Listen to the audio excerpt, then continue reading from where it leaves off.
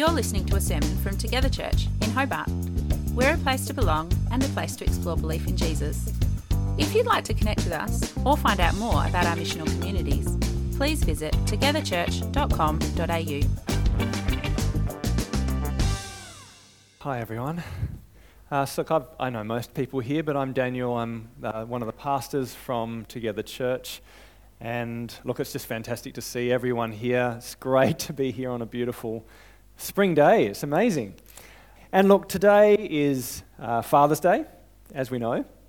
And look, Father's Day I think is a fantastic way to celebrate masculinity and manhood within our culture. It celebrates and honours the importance of men in our society, which I think is really, really valuable and important. Masculinity and manhood, it can be undervalued at times, I think, in our culture. And yet, godly men are so important, so central to raising healthy children, strong families, a wise and just society. And we are not always godly men, but at our best, men can provide strength and security and passion.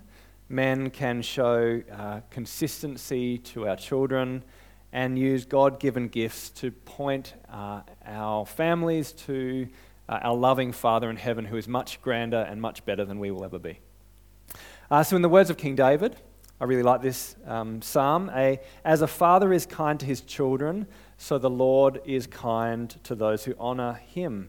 And what it's saying there is there's a connection between our love for God and our love for children.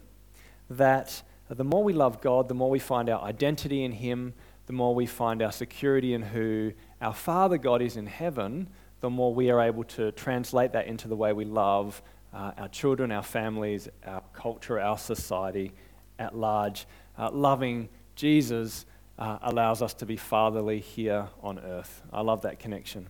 And obviously the love that God has for us, the love that a good father has for his children represents the love that God has for us. So look, a few years ago I stumbled upon a story which really stood out for me as a wonderful image of fatherhood. And I saw it many years ago actually, but when I was preparing this Father's Day talk, I remembered and I did a bit of research, and Google's a wonderful thing. You can find things that you heard about years ago if you keep searching with the right terms eventually. And so I stumbled across this story about Rick Hoyt. Now, Rick Hoyt was born in Massachusetts in 1962, so this is a while ago. And tragically, he was diagnosed at birth with cerebral palsy because when he was being born, his umbilical cord got caught around his neck and he lost the oxygen supply to his brain and ended up severely disabled. It's quite a tragic story. And Rick was disabled to the point where he couldn't walk, he couldn't talk, he couldn't control most of the muscles in his body. And it wasn't until he was 11 years old that, with the insistence of his parents, he was able to get this new technology where a computer was put by his wheelchair and he was able to communicate electronically for the very first time. Imagine that, 11 years and never being able to communicate with anyone around you, and yet he was able to communicate with this machine. And in 1977, so this is the year that I was born, do the maths. In 1977, Rick asked his dad, and his dad's name is Dick. Okay, so Rick and Dick, easy to remember. He asked his dad, Dick, if they could run together in a charity. So if Dick would push him in a charity run in order to raise money for a disabled or a paralyzed athlete. And his dad, Dick, had a bad heart, wasn't a particularly fit man at that stage of his life, but he said yes. And after the race, and it wasn't a long race, but after the race, Rick said to his father, "When we run, it feels like my disability disappears." And this was the beginning of what is now famously known as Team Hoyt. So over the next 39 years, Dick and Rick competed in 1,130 endurance events, including 72 marathons and 6 Ironman triathlons, including the World Championship in Hawaii. That's an amazing story. So this is a picture of Rick and Dick are running the Ironman competition in Hawaii. And it's the Ironman is a remarkable event for any able-bodied athlete. So each contestant must compete three legs of a grueling competition. Okay, so first there's the swim, 3.8 kilometers of swimming. Now I just went to the aquatic centre today to do some laps, and yet this was 76 laps of the aquatic centre 50-metre pool. That's a lot of swimming to start with. Next in an Ironman comes a 180-kilometre bike ride. Now that's the distance, I looked it up, from Risdon Vale to Launceston. It's a fairly big distance. And lastly, they finish with a marathon, 42-kilometre race. And on top of this, every single leg of the Ironman competition is timed. So if you don't make the first leg or the second leg within the allotted time, you can't progress to the next leg of the race. It's full on for anyone. And yet Dick ran the Hawaii Ironman competition, towing and carrying and pushing a 20-year-old son the whole way. So for the swim leg, this is Dick and Rick. Rick is in a rubber dinghy, and Dick is dragging him for kilometres and kilometres, 3.8 kilometres, harnessed to his side and dragging Rick in a dinghy. And at the end of that, he gets on a bike with Dick in a custom-made bike with a seat on the front, and he rode from Risdon Vale to Launceston. And then he ran, pushing his son in what looked like an oversized pram, all the way to the finish line. And the remarkable thing is in each leg, they made it just within the allotted time, which is amazing. Which actually got fans and commentators and the news, this is a big news event, it got everyone asking the question, if Dick could complete the race within the allotted time, pushing and dragging his 20-year-old son in tow, well then what could he do on his own? What type of time could this man achieve? And when he was asked this question by a reporter, this is the answer that he gave, and I think it's beautiful. Dick replied this: alone? What would be the point? Oh, I knew I'd cry. I love this story. So for this father, completing the course was not the goal. It wasn't the achievement. It was agonizing to go through this race and to train, but the agony was made meaningful by the fact that Dick was completing it with his son. They did it together, they did it side by side, and that made the pain worth it. I watched an interview, and Dick says this. He says, "There is something that gets into me when I am competing with Rick. I can't explain it, but it enables me to go faster." And I think this is such a wonderful picture of what it means to be a father, what it means to be a godly man, and to display a unique contribution of strength and tenderness, all combined together. It combines perseverance with sacrifice, determination with relationship, and in this case I'm going to talk about invitation with challenge. And I think it's a beautiful example of what our Heavenly Father does for us, and I'm going to talk about that more as we continue throughout this talk. So look, I've been talking about a sermon series on discipleship called A Life Well Lived. It's a series about life, about discipleship, and about how to live well in the ways of Jesus.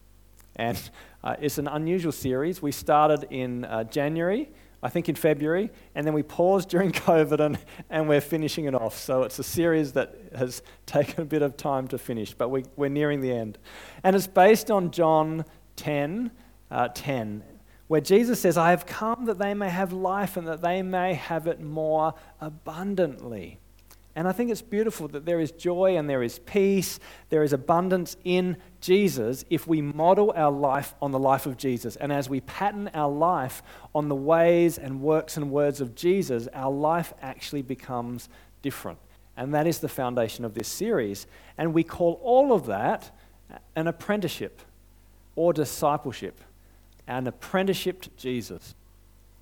So there are a number of principles that I've explained throughout this series. One is dying to self, which is foundational, because if we are to be apprentices of Jesus, we begin the journey, we enter the kingdom life by repenting and believing, by emptying ourselves of ourselves and putting our trust in a king who has something better in mind for us. And it is counterintuitive.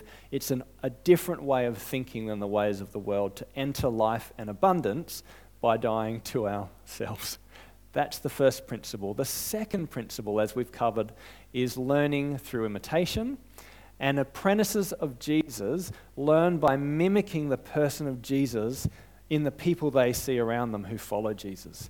If we are to be disciple makers, spiritual parents who apprentice others in the likeness of Christ, then we need to have a life worth imitating and learn to imitate the actions and practices of those around us who have gone ahead of us in faith. And that's very similar to an apprenticeship.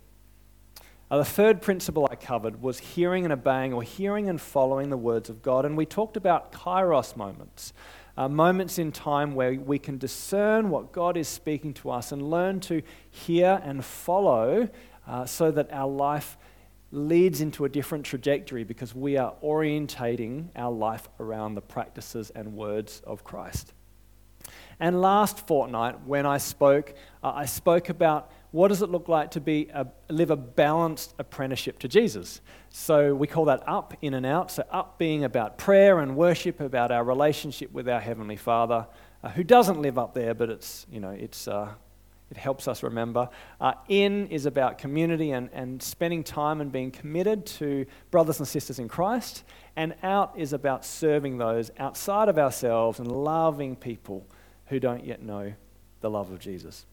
And so we're going to continue our theme with this theme of invitation and challenge. And we see this in the life of Team Hoyt, don't we? Yeah? We see this concept, this principle of apprenticeship.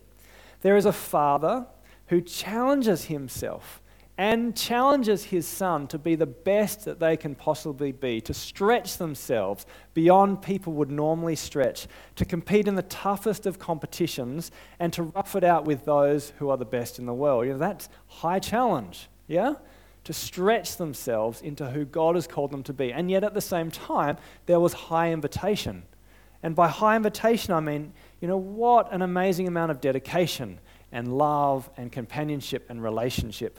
What an amazing story of togetherness where there was deep relationship beyond and before the competition. And I think it balances it very well. And in many ways, we respect, athletes who go out and they compete and they, win an Ironman competition. Like, there is something amazing about that feat in and of itself. And yet, I don't believe that feat speaks to our hearts and inspires us in quite the same way as a man who does it for his son. You follow? And we see this in the life of Jesus. I mean, the analogy is so simple to see. Jesus is our template of a healthy humanity, a healthy masculinity, of healthy manhood. And Jesus calibrated invitation and challenge in the way that he made disciples, and we can experience the love of our Father in heaven in just the same way. And so I want to run through a few scriptures and then show how it applies to our lives today. So let's look at Matthew 16, 13 to 20. And I think this is a great example of how Jesus calibrates high challenge, high invitation in order to make apprentices. In particular, in order to stretch Peter to be the person that he was called to be. So Jesus says this, the scriptures say this, when Jesus came to the region of Caesarea Philippi, he asked his disciples, who do people say the Son of Man is? They replied, some say John the Baptist, others say Elijah, and still others, Jeremiah or one of the prophets. But what about you, he asked, saying this to Peter, who do you say I am? And this is a turning point. This is a turning point in the account of Jesus in the Gospel of Matthew. Simon Peter answered, you are the Messiah, the Son of the living God. You're the God King. Simon Peter recognized that Jesus was not just a man, that he was God who had come in human form to transform our very lives. But then Jesus continued, and he blessed Peter. He said, "Blessed are you, Simon, son of Jonah," because until this point, Peter was Simon. "Simon, son of Jonah, for this was not revealed to you by flesh and blood, but by my Father in heaven. And I tell you that you are Peter, and on this rock I will build my church, and the gates of Hades will not overcome it. And not only that, I will give you the keys to the kingdom of heaven. Whatever you bind on earth will be bound in heaven. Whatever you loose on earth will be loosed on heaven." So what you do on earth will impact heaven, and heaven will be impacted by earth through your life. And then he ordered his disciples not to tell anyone that he was the Messiah. We had to work it out ourselves, I suppose.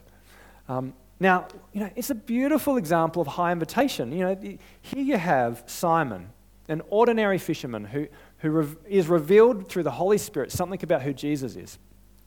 And he's given a new name. And in a new name is a new identity. And Simon is given the name Peter, or Petros in Greek, which means stone or rock or foundation. Peter becomes the Petros, the foundation of Jesus' church. That is an amazing invitation. Hell itself will not overcome Peter and the legacy that God will use Peter for.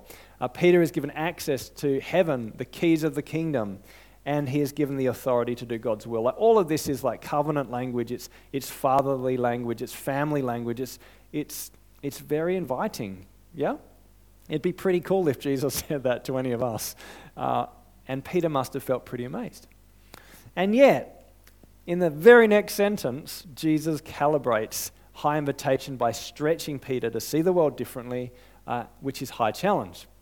From that time on, Jesus began to explain to his disciples that he must go to Jerusalem and suffer many things at the hands of the elders, the chief priests, and the teachers of the law, and that he must be killed and on the third day be raised to life. So that the whole gospel flips at this point, and from now on, rather than simply doing miracles and revealing who he is through teaching and practice, Jesus is now saying, "I am preparing for death on a cross."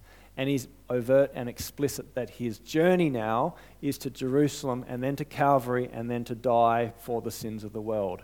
It's quite a dramatic turn. And then Peter kind of,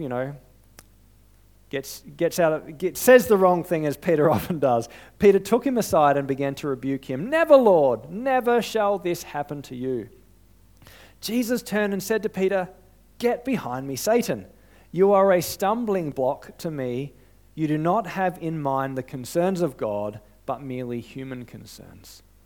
And then Jesus said to his disciples, "Whoever wants to be my disciple must deny themselves, take up their cross, and follow me." Pretty high challenge. Now look, I'm not known as the most empathetic pastor. I'm empathetic, but not the most empathetic pastor. But in a pastoral context, or even any context, I've never gone up to someone when they've said something to me and said, "Get behind me, Satan!" I'm a bit more sensitive than that, which is good. But it's pretty full on. Now, there's lots of commentators who talk about this verse, and in many ways what we're seeing here is that Jesus is terrified about going to the cross, and Peter is actually representing the evil one in the way that he is saying, don't go to the cross, don't take the hard road, don't deny yourself and die for the sins of the world. So there is a context here, but even so, no matter what Jesus is saying, Peter must have been like, "Oh, I got the keys to the kingdom." And now you're telling me that I'm Satan. It's pretty full on. But what Jesus is trying to do is to prepare Peter for reality. And that's what challenge does. Challenge is about stretching us from our comfort and our security, breaking our schema and drawing us to be who we are called to be. And that is how we become apprentices of Jesus. It's not all bells and skittles. It requires that we die to ourselves, take up our cross and come follow him. And somehow Jesus just does this beautiful, it's kind of like this judo, uses energy and moves one thing to the next. He calibrates invitation and challenge constantly to stretch his disciples, and then he embraces them. He pushes them away and pushes them out, and then he draws them close. And somehow in that mix, we see spiritual children becoming apprentices of Jesus. And this is one of the principles of how we can make disciples in the way of Christ. It's amazing that Peter, on the one hand, is the rock through which the church will be built. And in this situation, he is the stumbling Petros who is looking at things in a fleshy and not godly way. And we need to challenge both of those behaviors. And in the end, the story of Peter's beautiful. He does become the Petros. He becomes the rock on which the church is built, but only through these challenges and this invitation. So, if we are to make disciples, or indeed be spiritual parents or spiritual fathers and mothers of our children, we need to calibrate invitation and challenge. So very simply, invitation is encouragement, relationship connection, it's unconditional love, it's embracing, it's warmth, it's this ability to create connection and safety and security. It's about being loyal and loving and kind. Does that make sense, that embrace? Challenge is about stretching, about compelling, about calling people to be their best selves, about pushing people out and saying, go and adventure. Take risks, make mistakes and own those mistakes. Be uncomfortable because I'm going to have honest but hard conversations that stretch you to become who you're meant to be. So invitation and challenge, when calibrated, creates health and maturity, but if you lean too far in one direction or the other, you end up stifling growth. Now, I thought this picture was a good example of both. You know, you've got that sense of connection and warmth and playfulness with the Father, but there's a bit of adventure, a bit of fear, a little bit of challenge. You know, it's kind of how we parent, isn't it? And as our kids get older, we do more challenge, and the invitation looks different, and eventually they are their own adult. But we calibrate constantly as they grow up until they become the people they're meant to be. This, on the other hand, I think is too little challenge. The kids kind of going, come on, Daddy, a little bit higher, I'm really bored. Or maybe it's kind of like, Dad, you really need to exercise because you can't lift me up high enough. But either way, it's not really stretching him. Whereas this is probably too much challenge. Yeah. Now, I saw this and I thought this was Photoshopped, but then I found the video on Google, and like you see this dad throwing the kid up in the air, and it's hilarious. Possibly a little much challenge. Anyway, so let's have a pause. I like us to have moments to pause and reflect throughout a talk. What do you think about this idea of invitation and challenge? How does it relate to you as, an adult? You don't have to have kids to be part of a community who raises spiritual kids. And how does it apply to you personally? Just pause for a minute and we'll continue.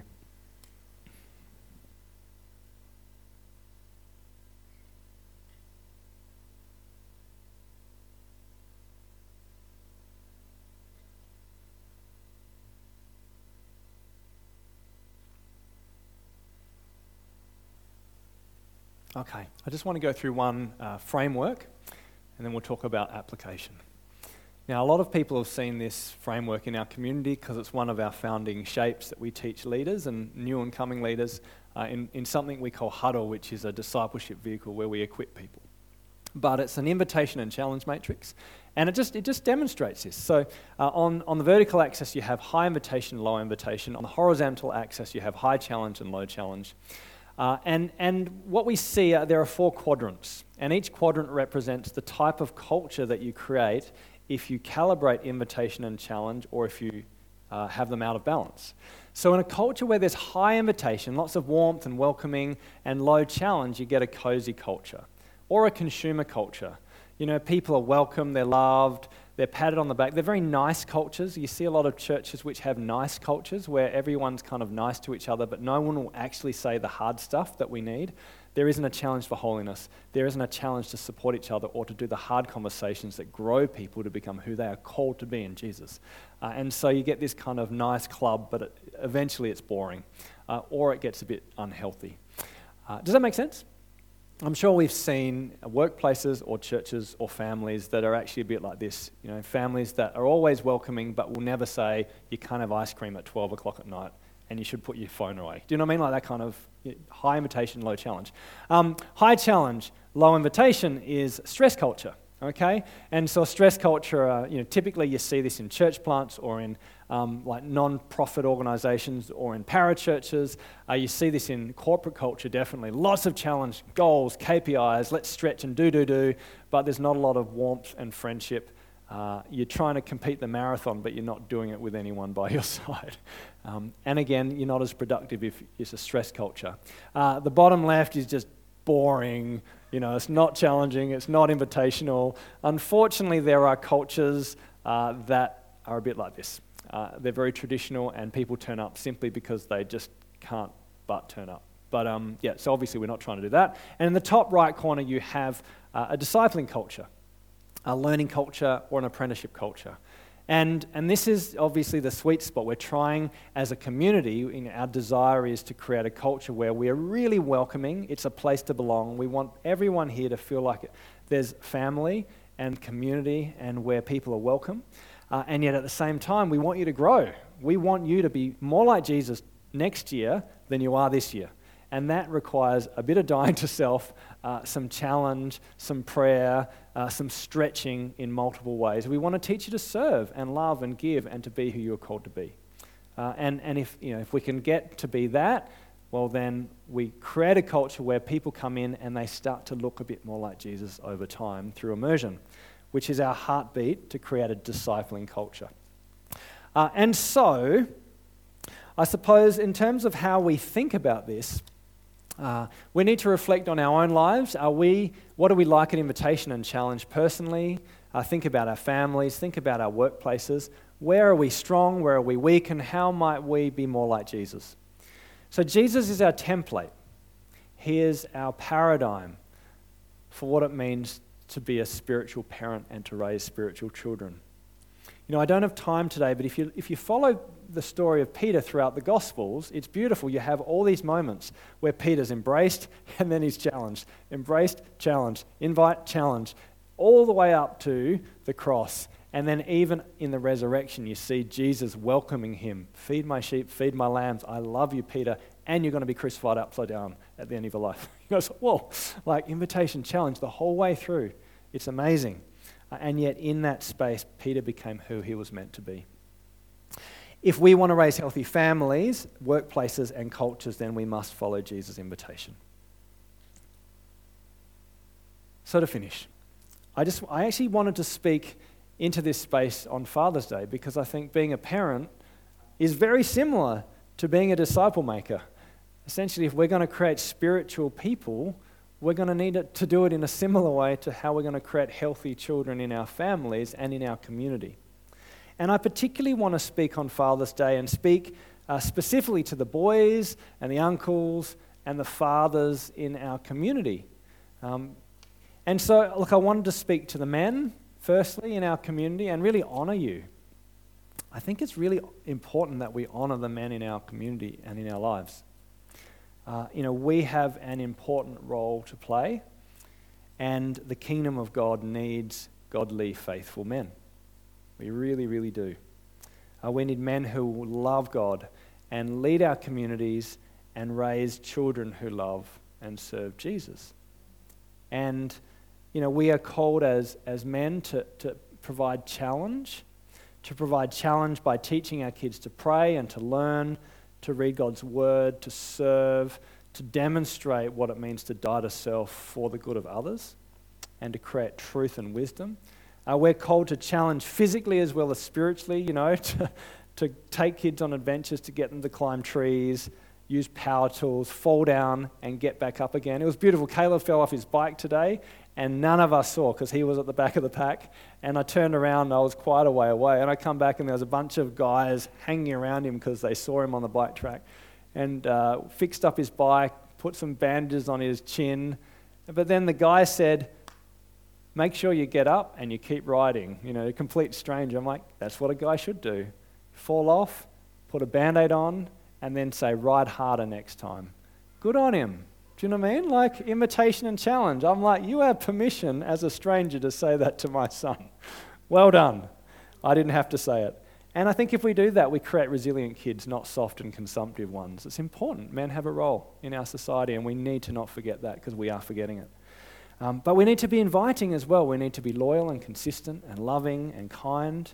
We can be at our best like Petros, like the rock, willing to sacrifice our time and our energy to lovingly serve our community at large. So if you're a father or a grandfather, I speak to you and I want to say that you are the spiritual fathers of our community. And let's own that and raise a healthy, vibrant generation of kids who love Jesus. But it's not just for dads, it's not just for grandfathers, it includes all men and even the boys here in the room. You know, if you're a single man or if you are not yet a father, then you're a spiritual uncle. You know, you are a spiritual uncle to our community, and there are a few of you here. And, the question is, how can you invest in the younger generation so that they mature and grow in faith? How can you demonstrate a life of service, of holiness, of vulnerability, of truth, of loyalty to model what it looks like to be men of God in and beyond ourselves? Because we need spiritual uncles. In fact, our boys will look to the uncles in our community more than the men as they become teenagers. And we need you to be leading it by godly example. And the sons, the boys in the room, to come alongside of men and imitate. You have a role as well. The younger boys are looking up to the older boys. We are a community of faith who are trying to model what it looks like to become followers of Jesus. And also learn from those who you can follow and imitate their life. Not just what they say, but what they do. And lastly, the women of our community, can't leave you out. So mothers, daughters, children, aunties. We really do need you as well. We need you there alongside of us as men, praying and supporting and championing and encouraging us to be the best we can be so that we can lead in loving and wholesome ways. So, with all that, Jesus is our example, and loving Jesus translates into life. What might God be saying to you in this space? I really do recognize that many of us either don't have fathers or have fathers who have disappointed us and who haven't led as godly men and who haven't led godly lives. I wrestle on a day like this with my own family quite deeply, and yet we know we have a loving Heavenly Father who is the example of imitation and challenge. What might God the Father, the trusted loving one, be saying to you in this space, and how might you respond? What does it look like for you to say, I am a disciple maker, an apprentice maker? What does it look like for you to calibrate invitation and challenge? Pause and reflect for a minute, and I want to finish with communion.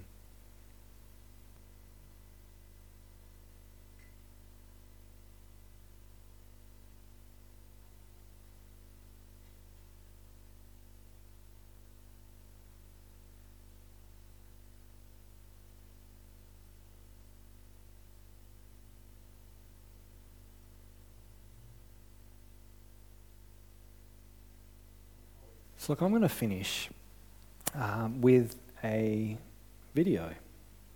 And it's actually an interview with Dick, speaking about his love and his adventure in life with his son Rick. And it speaks to me a lot about who Jesus is, about the love of a father and his love for his children. Rick is my motivator. He inspires me. To me, he's the one out there competing, and I'm just loaning him my arms and my legs so that he can compete. There's just something that gets into me when I'm out there competing with Rick that I can't explain it, and we're able to go faster. And it's just an unbelievable feeling.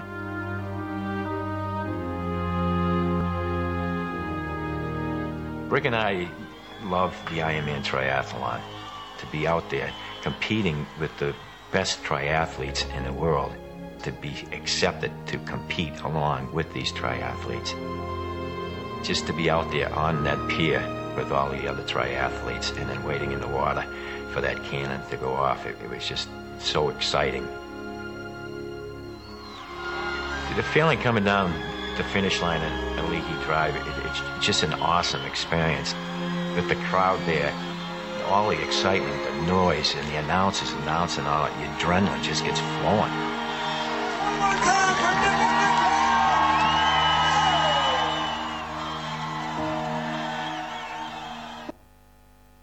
Oh, it's beautiful, isn't it? Stand up, everyone, if you can. Let's close our eyes, and as we move to communion, I would really love us to just listen to the Spirit of God. Lord Jesus, thank you so much that there are stories in our earth and in our world that remind us of the big story, of your story. There's something about the story of Dick and Rick that echoes the longings of our heart and reminds us of the reckless and consistent love of our Heavenly Father, the love that the Father has for us as His children. It speaks of the love of a Father and of a Son, a Father who voluntarily sacrificed His time and His energy, His strength and His life to put a smile on His Son's face. A Father so in love with His child that He would give all His power and strength to lift him out of brokenness and into a place of grace. The reason the story resonates with our hearts is because deep down we know we are broken and we need someone to carry us over the finish line. And we are reminded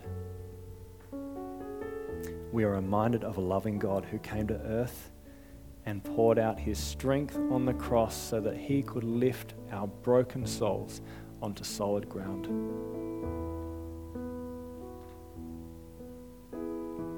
I'm so grateful, Lord Jesus, that you are our Father in heaven. I'm thankful that you came to earth and that you gave your life for us so that we may stand on the true Petros, on a rock that will not break. And I pray, Holy Spirit, that as we take communion, as we break bread, that reminds us of your body broken for us, your children. And as we take the glass, which reminds us of your blood shed, your blood, sweat, and tears shed for us, we are reminded, Lord Jesus, that you gave everything to carry us over the finish line. And I pray, Holy Spirit, that you will speak to our hearts and help us receive your grace and help us to receive your love as our Father in heaven.